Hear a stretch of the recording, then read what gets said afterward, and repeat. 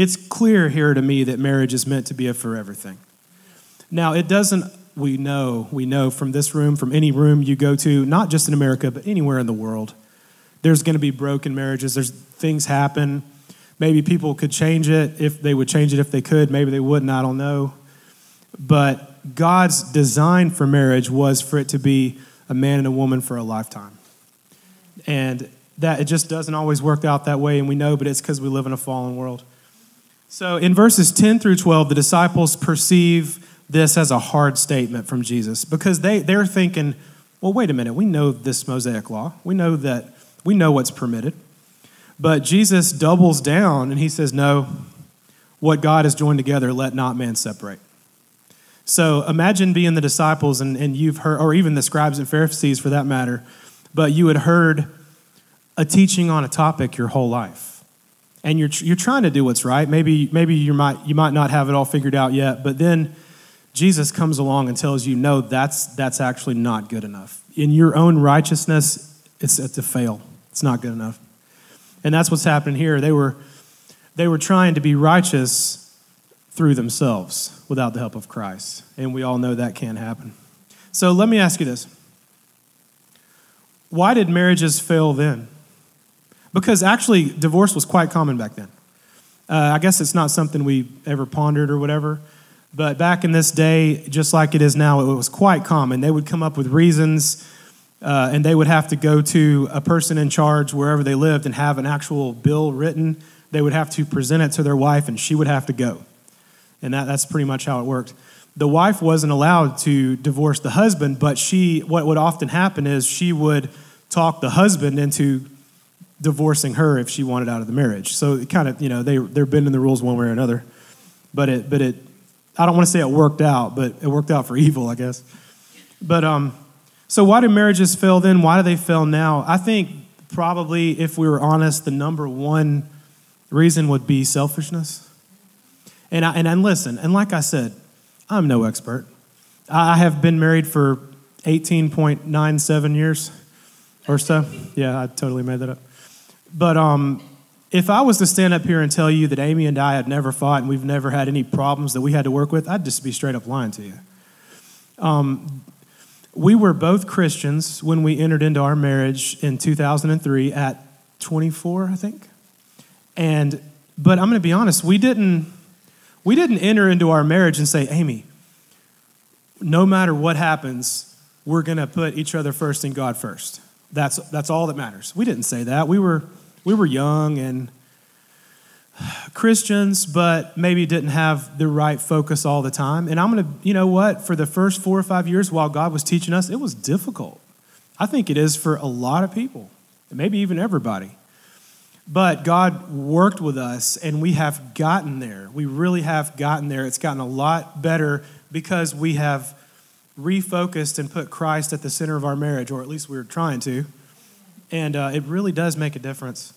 So another reason why marriages fail is because of a lack of Christ-like love. And I'm not talking about infatuation love. I'm talking about Christ-like love, sacrificial love. How about this one? How about lust as the focal point of the marriage? I think that happens way more than people think. I think that because two people find each other extremely attractive and they know what you're supposed to do in today's society is get married. So they say, well, man, that's what we got to do. We got to make this happen. And they get married, and it's out of reasons that are not God-centered, like lust or whatever, infatuation, and that's going to wear off. It's going to wear off eventually, especially if you've been married 51 years. But I'm not meaning to call y'all out. I'm actually really proud of that. That's a long time. How about this one? Infidelity. A lot of marriages, and infidelity can mean a whole bunch of different things. It can be the actual act of infidelity, or it can be other things that I'm not going to get into, but you guys know what I'm talking about. A lot of marriages end because of that. How about this one? Here's one you may not have thought of. Obsession or idolatry towards your spouse. Have you ever met somebody who was completely obsessed with their spouse? I mean, like they put them on a pedestal that probably God should be on. And I think honestly, I think it's idolatry. Because anything that takes the place of God in your life or that is more important than your relationship with God is some form of idolatry. And it's easier than you think to put most of your love onto a person and most of your adoration and maybe even some that should be on God going towards another person. But here's what's going to happen. Nobody's perfect. They're going to let you down. You're going to realize one day that they don't belong on that throne. Then what do you do? How about this one? Finding a soulmate to complete us. Have you heard that one? I'm trying to find a soulmate that's going to complete me. And my mind went a lot of places in this one. Funny stuff. But I got news for you. Only a deep, meaningful relationship with the Father can fill the void in our life. The only thing that's going to complete us is a deep relationship with the Father. It's not going to be any human being on this earth. Now, that's not to say that you can't pursue a meaningful relationship with Christ with your partner, because you can. That's what it's created for. But if you're looking for your partner to complete you, what movie was it? I was trying to figure it out, but I forgot to look it up, where she goes, "Oh, you complete me." Oh, Jerry Maguire. That's exactly. You complete me, Tom. Whatever his name was. But that's a sappy saying in fake love stories. I mean, in my opinion, it's not to say that you can't be happy in marriage, because you certainly can. It's just to say if you're looking for a spouse to fulfill all of your needs, it's just not going to happen. That's only accomplished through a deep relationship with the Father. Now, but like I'm getting ahead of myself, but this can be accomplished together with your spouse. That's the whole idea. It's a unity in order to pursue God together. That's what it's supposed to be. And like I said, I'm learning this too, 19 years in. The good part is God doesn't just forsake us, when we mess up. That's the good part. Because if that was the truth, I wouldn't be standing up here. I promise you that. I'd probably be playing pickleball somewhere. If you know me, yeah, you understand. All right. So when you fill out your papers for divorce in America or whatever, you have to cite a reason, right? What's the number one? Somebody say it out. What's the number one reason? Thank you. Total. You're 100% correct. So irreconcilable differences. What does this mean? It means the inability to agree on most things or on important things. That's how it's actually defined from the website that talks about U.S. divorce. It's the inability to get along, literally is what that means. We can't agree on the important things. So this is the catch-all excuse. It's what over 50% of the divorce cases in the U.S. claim irreconcilable differences as the reason for their divorce. So what does that tell us? It tells us that the marriage was founded on something that was temperamental. It tells us that the reasons that the people entered into this marriage were not centered around God. As a matter of fact, when things happen, now, and I am not saying that horribly bad things don't happen. I'm not saying that. What I am saying is 50% or more dissolve the marriage because they cannot get along. And I mean, in my opinion, that's just scary. And I can understand it because, like I said, honestly, bad things happen. And that's part of life. So I had to really look around to find statistics for the American divorce rate and all that, because there's like 20 different websites. They all say different stuff. But from what I could put together, in America now, in the last couple of years, about 43% of first marriages end in divorce. Now, it goes up exponentially for second and third and fourth marriages. Once it gets to a third or a fourth marriages, it can be as high as like 70%, which people don't think about that. But the numbers have gone down in the last 30 years. They used to be 8 to 10% higher. I'm sure y'all have heard people say, probably even from the pulpit, that over 50% of American marriages end in divorce. I'm sure y'all have heard that, right? The number's actually more like 43%, and it's gone down 8 to 10% in the last 30 years. But the reason is not godly. The reason is people don't get married anymore. They live together. They move in together. And I think it's honestly they kind of caught on and said, well, now why would I do that if I don't have to do that? And later it would be such a big hassle for us to have to go through a nasty divorce or whatever. And so you have so many people that are living together out of wedlock in adultery. So that's the reason the numbers have gone down. It's not because Christ has switched people's hearts and because we're reaching the world with this kind of a message, unfortunately, although that is our job. Also, something to note is America used to be 3 or 4 in the nation or in the world as a nation in divorce rate, but now in the last 10 years we're like 15th or 16th or something like that. And but what that tells me is it's not an American problem; it's a sin problem. It's a world problem. It's a problem of this world searching for things they're not going to find anywhere but in Christ. So it's just so hard. It's just so hard because it affects so many people. It's such a huge decision. And it affects so many people just, man. So Todd, you're telling us all this stuff that's just put me in a bad mood. Yeah, I'm sorry about that. So what's God's design for marriage? What do we do? What do we do, Todd? What separates us from everybody else? How do we make it work? How do we make it work? How do we make it last? Love. Sacrificial love. Not infatuation.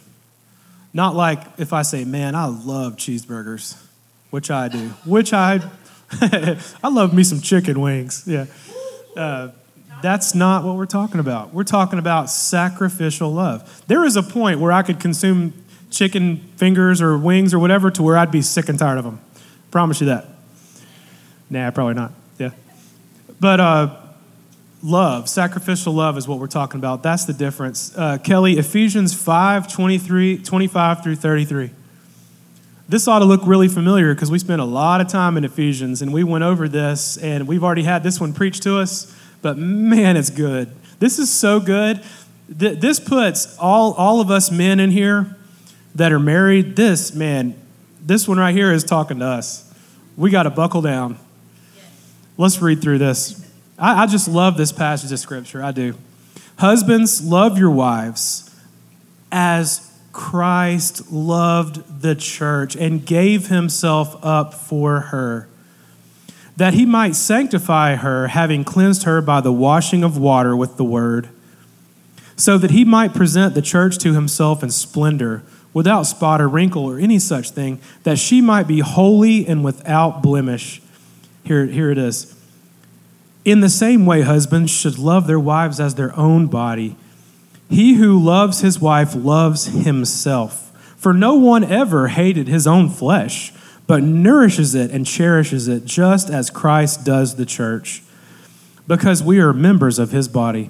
Therefore, and this is quoting Old Testament, therefore a man shall leave his father and mother and hold fast to his wife, and the two shall become one flesh. This mystery is profound. And I am saying that it refers to Christ and the church. However, let each one of you love his wife as himself, and let the wife see that she respects her husband. Is that not a great passage? That is a passage right there telling us that Christ has modeled the way for us in marriage. The relationship of how Christ loved the church and how he loved his people of Israel, that is the relationship with which we should love our husbands and wives, our spouse, depending on which one you are. Love each other with the love that Christ has for the church. He sacrificed his only son for the church. Love each other. This is a tough one. I'm telling you, this one hit home for me. Love each other as much as you love your own body. No one hates his own flesh. You might say, oh, Todd, I don't really like my body that much, or whatever. Yes, you do. Who in here plans on eating lunch? Anybody? Anybody plan on eating lunch? Yeah, me too. You love your own body. You're going to cherish it. You're going to cherish it. You're going to nourish it. You're going to take care of it. Who likes to sit in the air conditioning? I mean, I promise you, all of us, right? We're going to cherish our own bodies. We're going to cherish ourselves. And this is saying, love God, love your spouse as much as you love your own body. And Jesus even goes as far as to say, the two even become one flesh. Now, this is something supernatural that God does that I honestly don't really understand. So maybe one of you guys can help me after. But God in marriage makes the two become one flesh. He's making us like we're the same person in his eyes through the covenant of marriage, which was ordained by God. So, putting your spouse before yourself in a daily sense, in a daily setting, putting your spouse before yourself. I mean, that might mean, men, we have to pick up a little laundry duty. And for ladies, you may have to weed eat. Sorry, Amy, she hates weed eating, but I have made her do it, yeah. But putting your spouse above yourself, before yourself. Do we go there? Do we think about that? And I'm thinking, yeah, we probably do. I mean, occasionally. I think that in some areas in life we're good at this, in other areas maybe not so good. But always we should consider our spouse before ourselves. That's a tough one. Remember that we said most divorces that occur cite irreconcilable differences as the reason for the dissolution. This means they weren't getting what they wanted out of the marriage. Maybe it's not about we want as much as it is about honoring your spouse and honoring God together in your marriage. Let's look at a famous passage of what real love looks like. And like I said before, it's not infatuation. It's not, how much I love cheeseburgers or whatever. It's love in action. Real sacrificial love is love in action. Let's look at 1 Corinthians 13, which is the love chapter, verses 4 through 7. And everybody, you've heard this 100 times.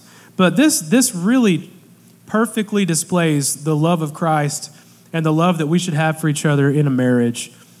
Love is patient. Love is patient. Love is kind. Love does not envy or boast. It is not arrogant or rude. It does not insist on its own way. It is not irritable or resentful. It does not rejoice at wrongdoing, but rejoices with the truth. Love bears all things. It believes all things. It hopes all things. It endures all things. So love bears all things, and love endures all things. Let's talk about forgiveness and reconciliation. Although Jesus stated a potential reason for divorce, and his reason was sexual unfaithfulness, or he says sexual immorality in the ESV, God never intends for marriages to end in divorce. Ephesians 13:7 that we just read, it is the will of God that we should always forgive, that love bears all things, that love endures all things. His ultimate plan for trouble in a marriage is reconciliation. Kelly, put back on Mark 10:9.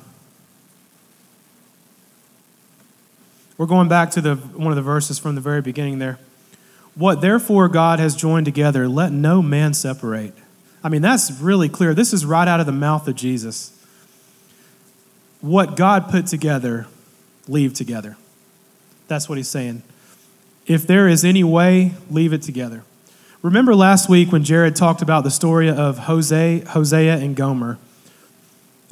It's a wonderful story. It's full of poetry and prose. Kind of hard to understand at parts, but some of it are real straightforward. It's a wonderful, heartbreaking story of infidelity, ransom, forgiveness, and reconciliation.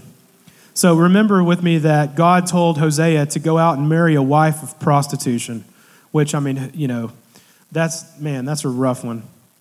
And he did. He was faithful and he did what God told him to do. After that, they had 3 children together. And then Gomer left Hosea and went and lived with another man living in adultery. So after they had 3 kids together, she went and started living with another man. And I'm guessing she probably left her with the kids. I don't know. I didn't say that one. Although this was gut-wrenching to Hosea, God told him to go back and find Gomer. He had to go as far as to purchase her back from the man that she was living with in adultery, and I think he was also paying off some debts that she had to this man. but he ended up having to pay 15 pieces of silver and a whole bunch of barley to go back and to get his wife back from this man that she was living with. Imagine the humiliation of that, really for both parties. But man, the humiliation there. And God told Hosea to do it, and he went and did it. While God's covenant relationship with the Israelites remained through his son, in his death on the cross, he formed a new covenant with all of us who believed in Jesus Christ when Christ died on the cross and we surrendered to his lordship. So those of us who believe are now called the church. That's us. So this story of Hosea and Gomer directly applies to us now after Christ's death. We are the church. Guys, in this story, we're Gomer. We're not Hosea, we're Gomer. In this story, we are the ones who turn away from God and follow false idols. We're the ones who prostitute ourselves away from Christ. And then he comes back to us and he purchases us back. And he brings us back into his fold. We're Gomer. Christ is Hosea in this story. And the good news is, and we do know this from Scripture, at the end, Christ will come back for his bride. He will, no matter how much we turn away from Christ, if we are part of the actual church, the Big C church as they call it, he will come back for his bride. He's going to come back and redeem us once and for all, as we're going to be with him forever. So, I mean, that's amazing news. And this is such a perfect example of how Christ wanted marriage to be. Even though there's going to be crazy stuff that happens, it's all about reconciliation. It's about forgiveness and reconciliation. It's about him paying our ransom. And one day we'll all be with him for eternity. Marriage doesn't have to end when horrible things happen. There are situations where I understand, and I'm trying not to get caught up in the weeds of here's when you can and here's when you can't, and here's who is, available to get remarried. I don't even know all that. All I'm saying is God loves marriage. He ordained marriage. He wants marriage to last. He wants it to be forever. So it's about our heart posture. It's about, are we willing to put God first in our marriage? Are we willing to love our spouse with sacrificial love, the love of Christ? The love of Christ to the point where he literally gave his only son to redeem us. Man, that's sacrificial love. And that's going way beyond maybe I should make up the bed today, or maybe I should do the laundry, and maybe I should cook dinner or whatever. No, it's sacrificial love. It's putting your partner before you, putting them in front of you, caring about their needs before you care about your own. And this is tough stuff. And God's been teaching me this in our marriage. But he's all about reconciliation. He's all about things being about him in the center of your marriage. So as I close today, and the band can come on back up, for those here today who are already divorced, it's already happened to you. You've been through it. God still loves you. He still forgives. He's still, if this applies, he's still waiting to make things right, if that applies to you. If you've already made right with God after that, then you know what I'm talking about. He's not giving up on us. Your life is not over. Put Christ first. You can still put Christ first. He still wants what's best for you. For those who are currently married or plan to marry one day, put Christ at the center. Put Christ at the center of your marriage. Make it about him. Make it about two people together in a relationship with Christ.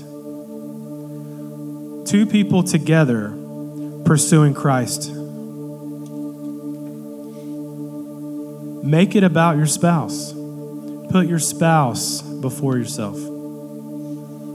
Sacrificial love. The love of Christ. The love that would make the God of this universe give up his only son. That kind of love. That's what we're talking about. Do you love your partner, your spouse, with a sacrificial love? like the love of Christ for the church, that he would sacrifice his only son?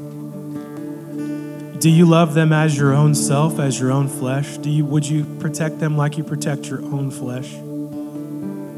It's never God's desire for marriage to end in divorce.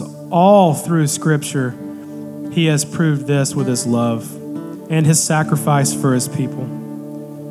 And ultimately, he will reconcile us together with him forever. He will.